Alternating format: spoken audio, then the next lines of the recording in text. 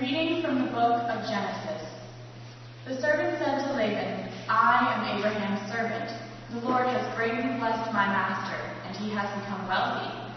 He has given him flocks and herds, silver and gold, male and female slaves, camels and donkeys.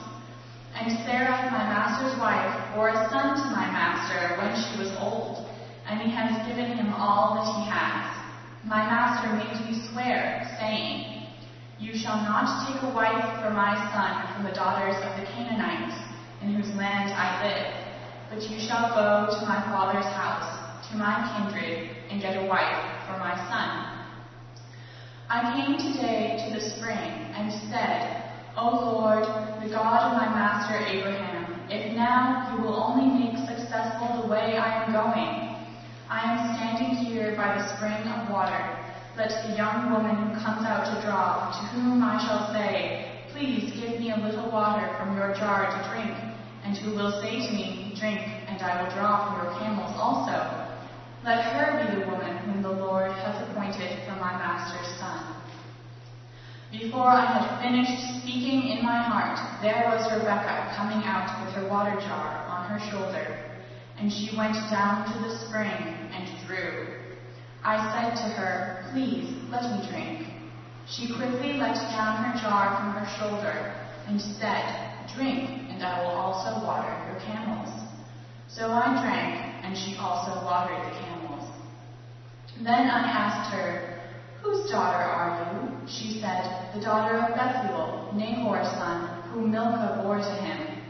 So I put the ring on her nose and the bracelets on her arms.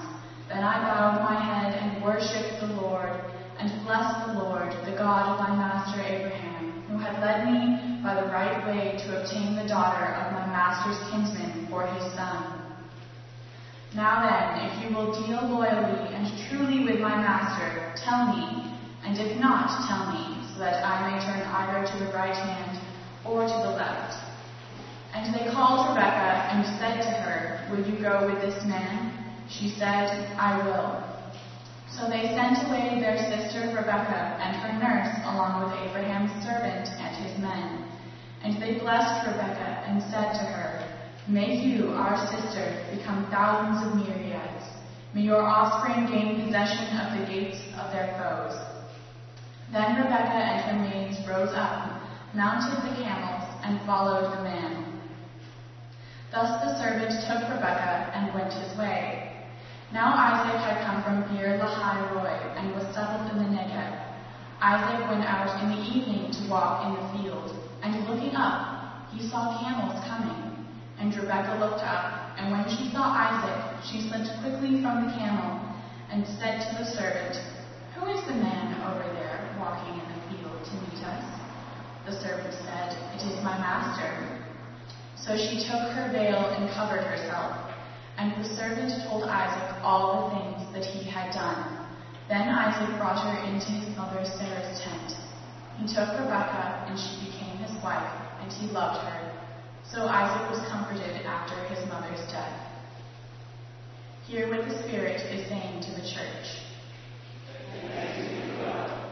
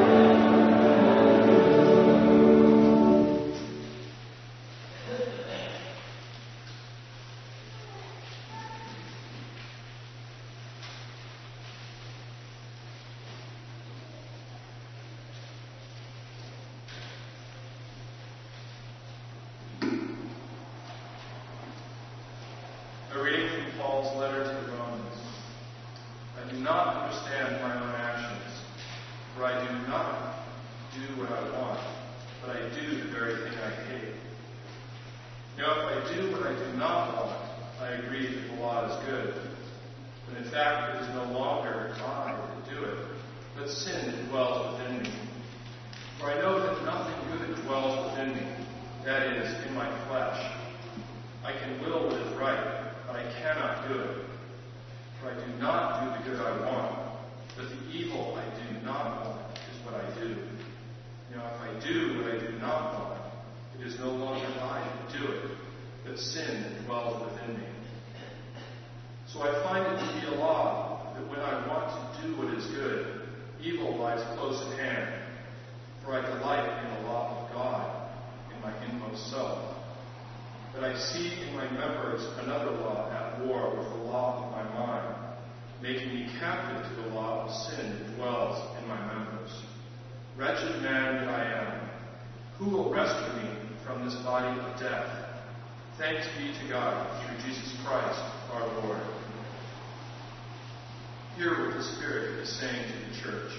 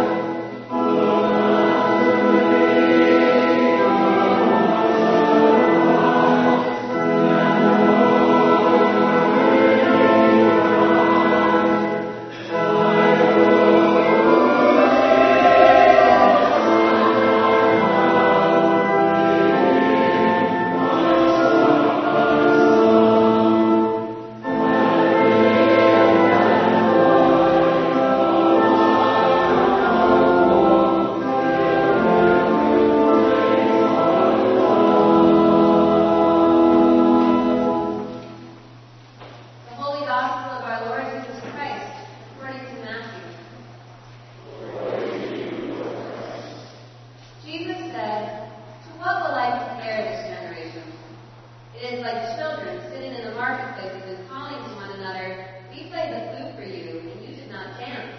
We wailed, and you did not mourn." For John came neither eating nor drinking, and they say, "He has a demon." The Son of Man came eating and drinking, and they said, "Look, a glutton and a drunkard, a friend of tax collectors and sinners." Yet wisdom is vindicated by her deeds. At that time, Jesus said, "I thank you, Father, Lord of heaven and earth, because you have hidden these things from the wise and the intelligent, and have revealed them to infants. Yes, Father, for such was your gracious will. All things have been handed over to me by my Father, and no one knows the Son except the Father, and no one knows the Father except the Son, and anyone to whom the Son chooses to reveal him. Come to me, all you that are weary and are carrying heavy burdens, and I will give you rest. Take my yoke upon you and learn from me, for I am gentle and humble in heart, and you will find rest for your souls. For my yoke is easy, and my burden is light. The Gospel of the Lord. Praise to you, Lord Christ.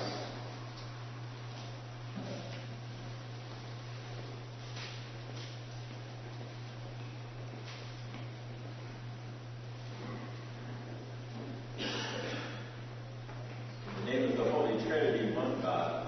Amen.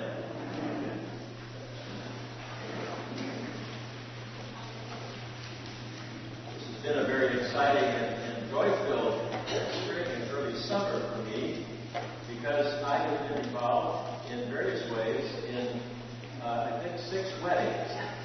I really presided at 5, so it's been like one wedding after another, and 3 of them were consecutive Saturday nights, so I started to wonder, which wedding is this one? And then, of course, coming to church this morning, the song is the image of a wedding, with bridesmaids coming down the aisle. So I can't seem to get away from weddings. As I was thinking about the gospel for today, I also saw in it a connection to weddings. And one of the things that I find particularly joyful about weddings is the rehearsal dinner, because that's the time when those that are closest to the bride and groom are together, their friends and their family. And the friends, many times, it's the first time that they meet each other, and family members the same way. And it's informal, it's an opportunity for people to really enjoy one another and get to know each other. But of course, there's nothing like the wedding itself. And many times this summer, I have stood with the couple before me and just marveling at the fact that they are about to exchange promises to live together the rest of their lives and to support one another in their life together. It's really a marvelous thing when you think about it. It's almost miraculous that 2 people can come together to make those kinds of promises. Well, as I thought about the gospel for today and these weddings that I've been a part of, it struck me that marriage is really a very good metaphor for Christian discipleship. I'll try to clarify that toward the end of the sermon. But first, I think it's important for us to unpack this gospel lesson a bit, because there's some of it that sounds a little strange. It's in 3 parts. And the first part is Jesus describing how the people have rejected him as well as John the Baptist and the message that they're presenting. And Jesus describes the people as crippled children. So we have this very strange sentence in this gospel. We played the flute for you, and you did not dance. We wailed, and you did not mourn. John the Baptist's message was the wailing one, I believe. And the gospel says that he came not eating or drinking, and yet they rejected him as though he were someone with a demon. And then Jesus comes, eating and drinking, and they think he's a glutton and a drunkard, and he keeps company with tax collectors, with other people who are outcasts. I think it's important for us to see in this that the message of the gospel can take two extreme forms. It can be very harsh, and it can sound very harsh, like John the Baptist's message. But it can also have this kind of radical inclusion that we hear in Jesus' message. And there's a bit of truth in both. The one calling us to repentance, to see what's not right in our lives, and how we are missing the mark. And the other saying, you all come. Everybody is welcome. The kingdom of God is for all. The second section, and these don't necessarily sound like they're connected, but I think in many ways they really are. In this second section, Jesus is praying to God the Father and prays for thanksgiving that the message that he and John has been kept from the wise and from the intelligent. At 8 o'clock, I said, I know there were a number of PhDs there, and I said, this doesn't mean that you didn't get it. We really have to put that in context, because it was not about people who are generally intelligent, who are generally well-educated, but rather it was about those in power and authority. And it was clear that the message that Jesus was bringing could not be received by them. Over and over again, the scribes and the Pharisees rejected that message. They challenged it again and again. And perhaps part of it was because of this sort of radical, extraordinary inclusion that Jesus was involved in. Because over and over, we see Jesus' ministry being a ministry of reaching out to those who had been made invisible in the culture in which Jesus lived. He reached out to those who needed healing and had been outcast by their family and by their community. He touched people who should not have been touched. He ate with people who should not have eaten with. And he loved people nobody else loved. So Jesus, over and over again, was opening his arms to those who were invisible. As I was thinking about this morning, I thought, I wonder who in my life is invisible to me. And as we think about that, there are many possibilities. It could be those who are suffering from some sort of physical disability. We just don't see them. Or those who are aging.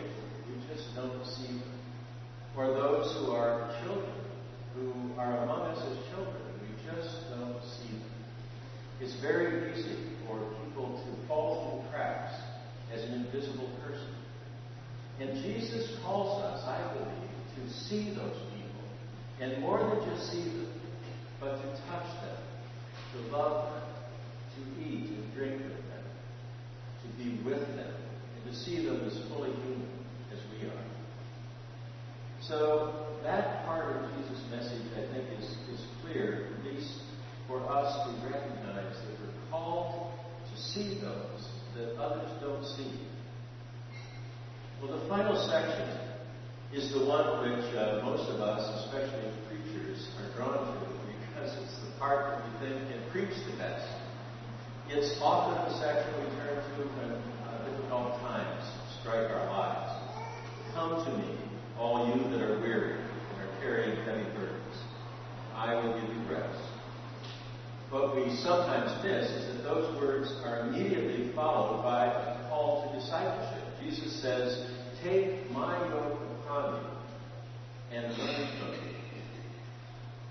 The image, of course, is the image of two beasts of burden that have a yoke over their necks. And the two of them can obviously pull the load much more easily than one could pull the load. Well, the load that the people had been carrying in Jesus' time was that very heavy load of the law. There were like 613 laws that had been derived from the Torah. And then in addition to that, there were various rabbinical laws that had been added on. And then when you think about it, you know that you've heard stories about how they had to try to discern how to apply the law. So the application of the law became sort of another law. I've sometimes thought that I would be very comfortable in that kind of society because I'm very comfortable with checklists. I spent most of my life with checklists. I use a checklist when I pack my bag to go someplace. This is sort of checklist living. It's going down the checklist. So when I was in the Air Force, we used to have what we call decision logic tables. And you could go down the side and find what it was here, and you look across what's at the top, and where they meet, there's the answer.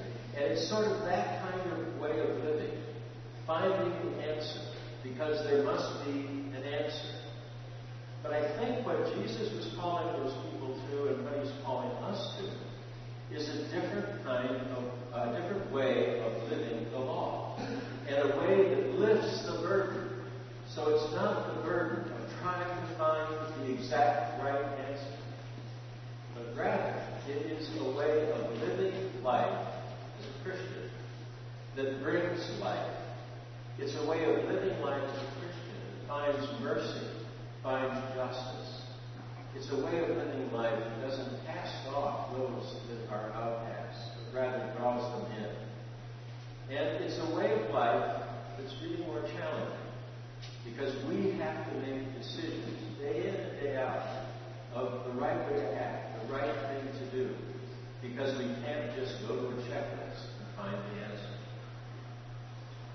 Many times when I am at weddings, one of the things that I sometimes include is a reflection on what builds a strong marriage. And one of the things I comment about is the fact that married life, I think, the strength of it is built in those very small day-to-day things that we do that are kindnesses or are bits of gentleness that we offer the other person, expressions of love that are expressed in sort of very ordinary ways. It's in the most ordinary times in our life that we build the love and relationship that's important in a marriage. And I think the same can be said in Christian discipleship.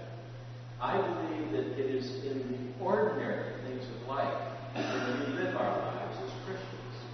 It's not in those grand decisions that are so difficult that we think, oh, I can never get it right and I can. But rather it's in the everyday decisions that we make about our relationships, about being at work with other people, being in school, and dealing with all the struggles that occur there, and being in family and in relationships. All of that is what makes up Christian discipleship. It makes up the life of a Christian. And I think it's there that we learn how to live as Christians. Well, this passage, I think, for me at least, brought up many of the things that I was thinking about as I thought about all those weddings that I've been involved in, about the relationship between the marital commitment and the commitment we make as Christians in this life. We are all called to be disciples, not just the professional ones that are at college, but all of us. All of you are called to be disciples. And sometimes that feels like it's just too big a task. How could we ever be someone like that? One of the wonderful things that we heard this morning was that passage from Romans, where Paul talks about the difficulty he has in living the Christian life. And it's sort of hard to listen to because Paul writes in a somewhat convoluted way. The sentences kind of roll back over each other all the time. So sometime today, read that passage and think about it. Here is Paul, the one who had been called by Jesus to be an apostle. And Paul is struggling with all the things that we struggle with. He's struggling with his imperfection. He's struggling with the failures in his life, doing what he knows he should not do, doing the things he does not want to do, and not doing the things that he knows he should do. How many times have I felt that in my own life? But the thing that we need to remember is that Christ is still with us. And I think that's a little bit how it's like the married life. I have seen these many couples stand before me. They're just about to exchange their vows. And I think, wait, you know what you're doing. You're going to promise to one another for the rest of your life. You're going to be together. You're going to help each other. Are you serious about this? And of course they are.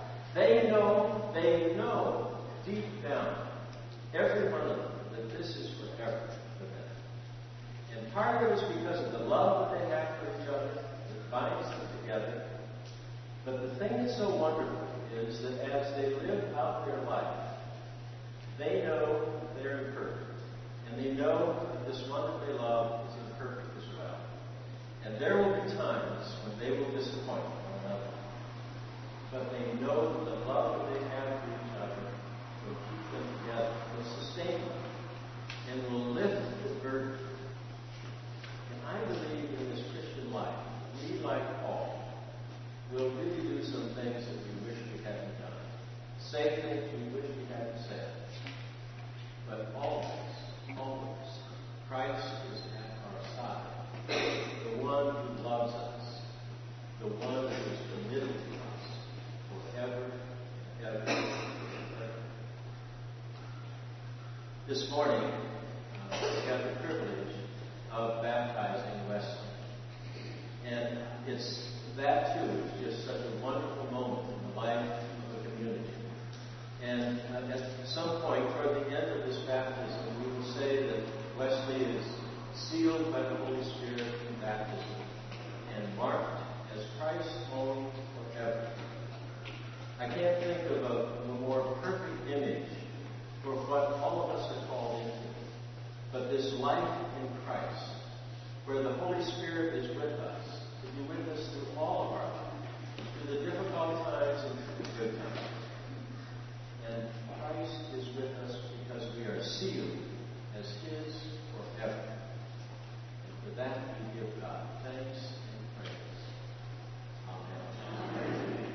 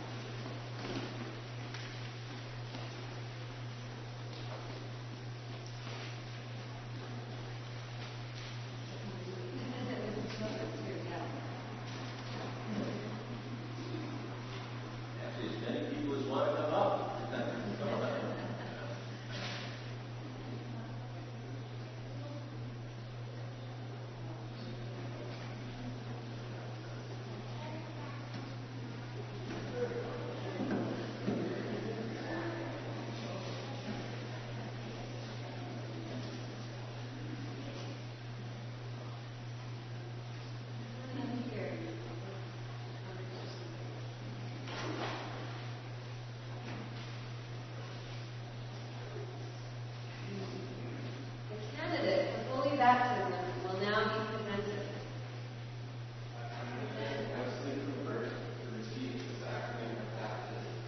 Will you be responsible for seeing that the child you present is brought up in the Christian faith and life? Will you, by your prayers and witness, help this child to grow into the full stature of Christ? Do you renounce Satan and all the spiritual forces of wickedness that rebel against God? Do you renounce the evil powers of this world, which corrupt and destroy the creatures of God? Do you renounce all sinful desires that draw you from the love of God? Do you turn to Jesus Christ and accept Him as your Savior? Do you put your whole trust in His grace and love? Do you promise to follow and obey Him as your Lord? Congregation, please stand. All right, important question for everyone gathered. Will you, who witness these vows, do all in your power to support this person in his life in Christ? Let us join with those who are committing themselves to Christ and renew our own baptismal covenants. Do you believe in God the Father? I believe in God the Father Almighty, Creator of heaven and earth. Do you believe in Jesus Christ, the Son of God? I believe in Jesus Christ, His only Son, our Lord. He was conceived by the power of the Holy Spirit and born of the Virgin Mary, who suffered under Pontius Pilate, was crucified, died,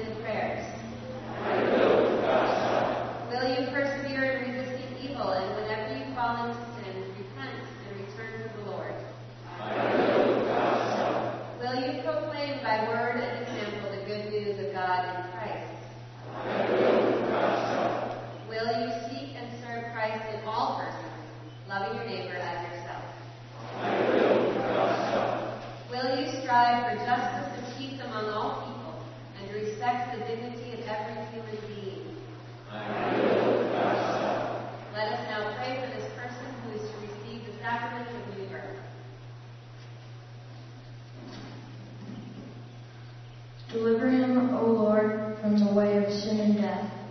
Lord, hear our prayer. Open his heart to your grace and truth. Lord, hear our prayer. Fill him with your holy and life-giving Spirit. Lord, hear our prayer. Keep him in the faith and communion of your holy church. Lord, hear our prayer. Teach him to love others in the power of the Spirit. Lord, hear our prayer. Send him into the world in witness to your love. Lord, hear our prayer. Bring him to the fullness of your peace and glory. Lord, hear our prayer. Grant, O Lord, that all who are baptized into the death of Jesus Christ, your Son, may live in the power of his resurrection and look for him to come again in glory, who lives and reigns now and forever. Amen.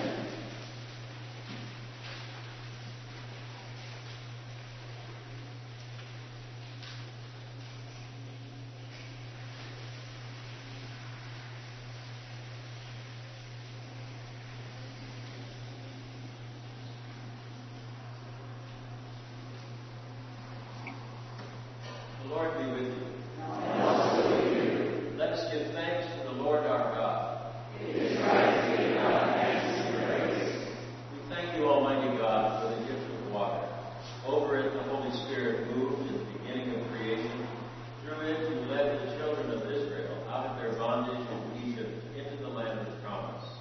In it, your Son, Jesus, received the baptism of John and was anointed by the Holy Spirit as the Messiah, the Christ, to lead us through his death and resurrection from the bondage of sin into everlasting life. We thank you, Father, for the water of baptism. In it we are buried with Christ in his death. By it we share in his resurrection. Through it we are reborn by the Holy Spirit. Therefore, in joyful obedience to your Son, we bring into his fellowship those who come to him in faith, baptizing them in the name of the Father, and of the Son, and of the Holy Spirit. Now sanctify this water, we pray you, by the power of your Holy Spirit, that those who here are cleansed from sin and born again may continue forever in the risen life of Jesus Christ our Savior. Amen. And to you and to the Holy Spirit be all honor and glory, now and forever. Amen. You may be seated.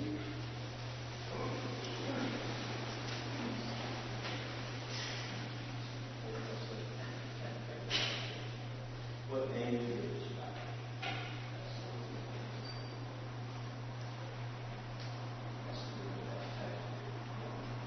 Wesley Hooper, I baptize you in the name of the Father, and of the Son, and of the Holy Spirit. Amen. This has been a hard morning for Wesley. He has a fever, not feeling well, so he's doing really well for all of that.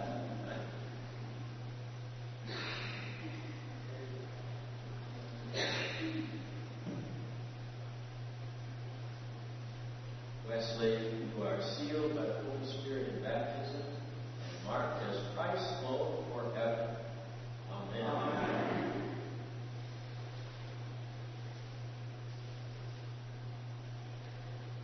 Wesley, receive this life of Christ, and may it go before you all the days of your life.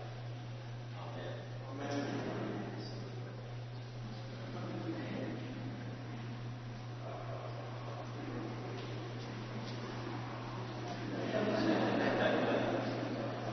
Let us pray. Heavenly Father, we thank you that by water and the Holy Spirit you have bestowed upon this your servant forgiveness of sin, and have raised him to the new life of grace. Sustain him, O Lord, in your Holy Spirit. Give him an inquiring and discerning heart, the courage to will and to persevere, the spirit to know and to love you, and the gift of joy and wonder in all your works.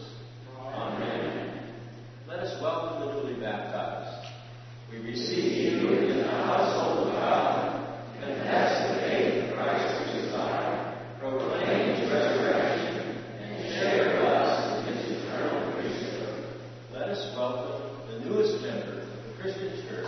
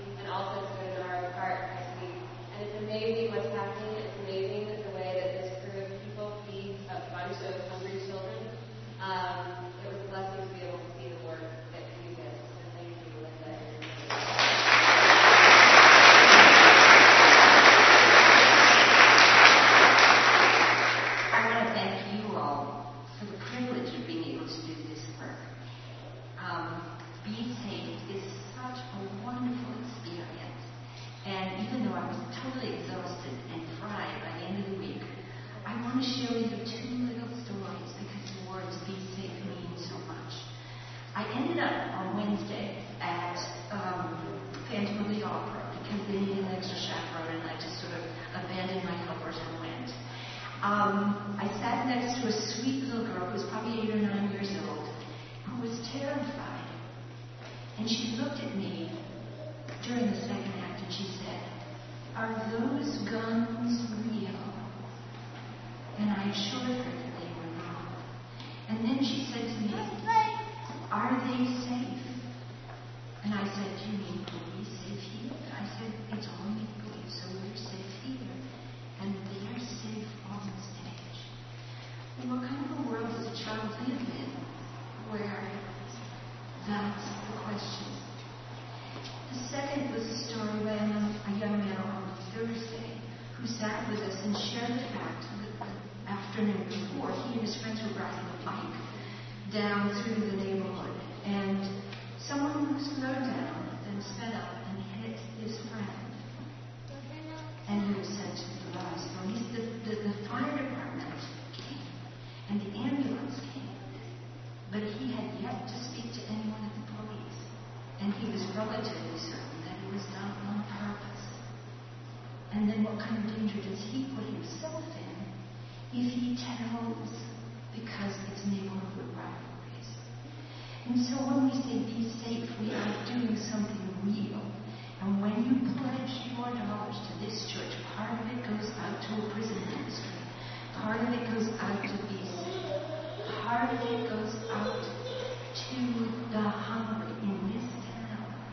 So thank you, because I have the privilege to meet these kids because of you.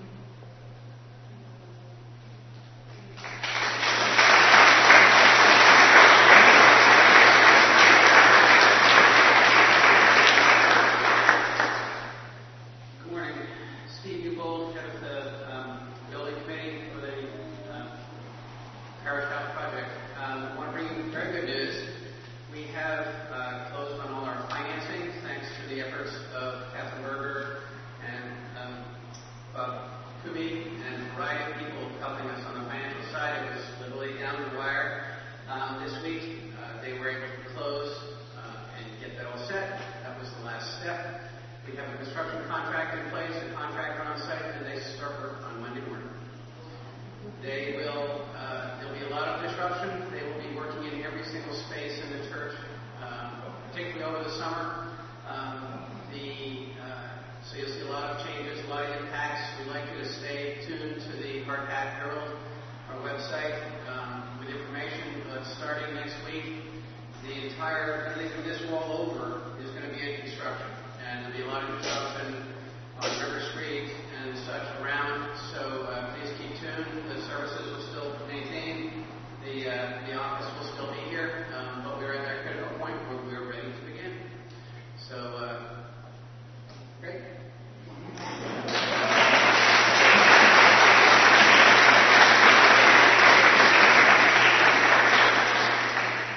The amount of work that has gone into this is just enormous. I know that some of the people have been working on both the construction contract and the financial documents have gotten as little as 4 hours of sleep a night. One of them said that they literally have hundreds of emails to follow up through, to find out what the status of these documents are as changes are made. There's been an enormous amount of work done by the team that Steve is leading and by the team that is led by our treasurer, Catherine. So thank you so much for all that work on our behalf. One of the things that will be a little different is that the chapel is going to be closed for most of the summer. And we found this out really on Thursday. And we're still a little uncertain as to whether or not there will be a service there next Sunday. We're hoping so. It'll depend on how things are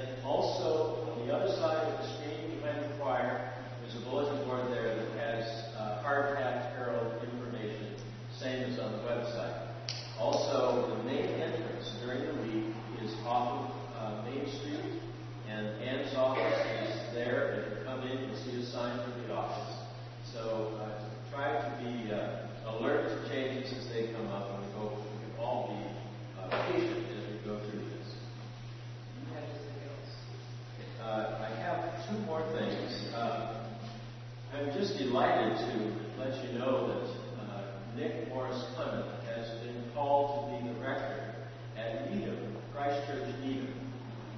I think he's starting in September. If you know people at Christ Church, don't be in touch with them yet, because the word might not be fully out. But Nick told me that a letter had gone out to his congregation in Linfield. So the word should be out very soon. A wonderful opportunity for Nick and for his family as well. Very good parish. The other thing is that I was handed a note by Mary Thorpe this morning asking our prayers for the repose of the soul of Steve Piker, the beloved husband of Dell Thornback. He sadly drowned in the pool in which he had been baptized. So please keep him in your prayers. And also, he's very close friends with Mary Thorpe. Mary in your prayers, all who are close to that family, and certainly Dell as well. There will be healing prayer here in this transept during and after communion. Walk in love as Christ loved us and gave himself for us, an offering and sacrifice to God.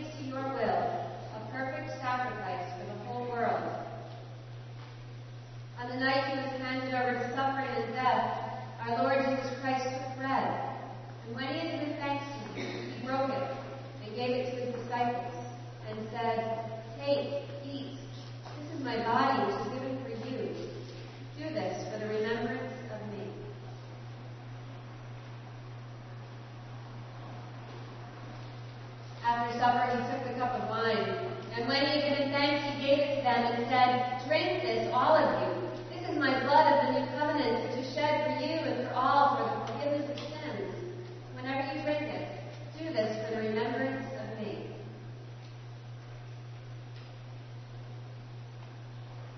Therefore, we proclaim the mystery of faith. Christ has died. Christ is risen. Christ will come again. We celebrate the memorial of our redemption, O Father, in this sacrifice of praise and thanksgiving. Recalling his life, death, resurrection, and ascension, we offer you these gifts. Sanctify them by your Holy Spirit, to be for your people the body and blood of your Son, the holy food and drink of new and unending life in him. Sanctify us also, that we may faithfully receive this holy sacrament and serve you in unity, constancy, and peace, and at the last day bring us with all your saints into the joy of your eternal kingdom. All this we ask through your Son, Jesus Christ, by him and with him and in him, in the unity of the Holy Spirit. All honor and glory is yours, Almighty Father, now and forever. Amen. And now, as our Savior Christ has taught us, we are bold to say, Our Father, who art in heaven, hallowed be thy name. Thy kingdom come, thy will be done, on earth as it is in heaven. Give us this day our daily bread, and forgive us our trespasses, as we forgive those who trespass against us. And lead us not into temptation, but deliver us from evil. For thine is the kingdom and the power and the glory, forever and ever. Amen. Alleluia. Christ our Passover is sacrificed for us. Therefore let us keep the feast. Alleluia.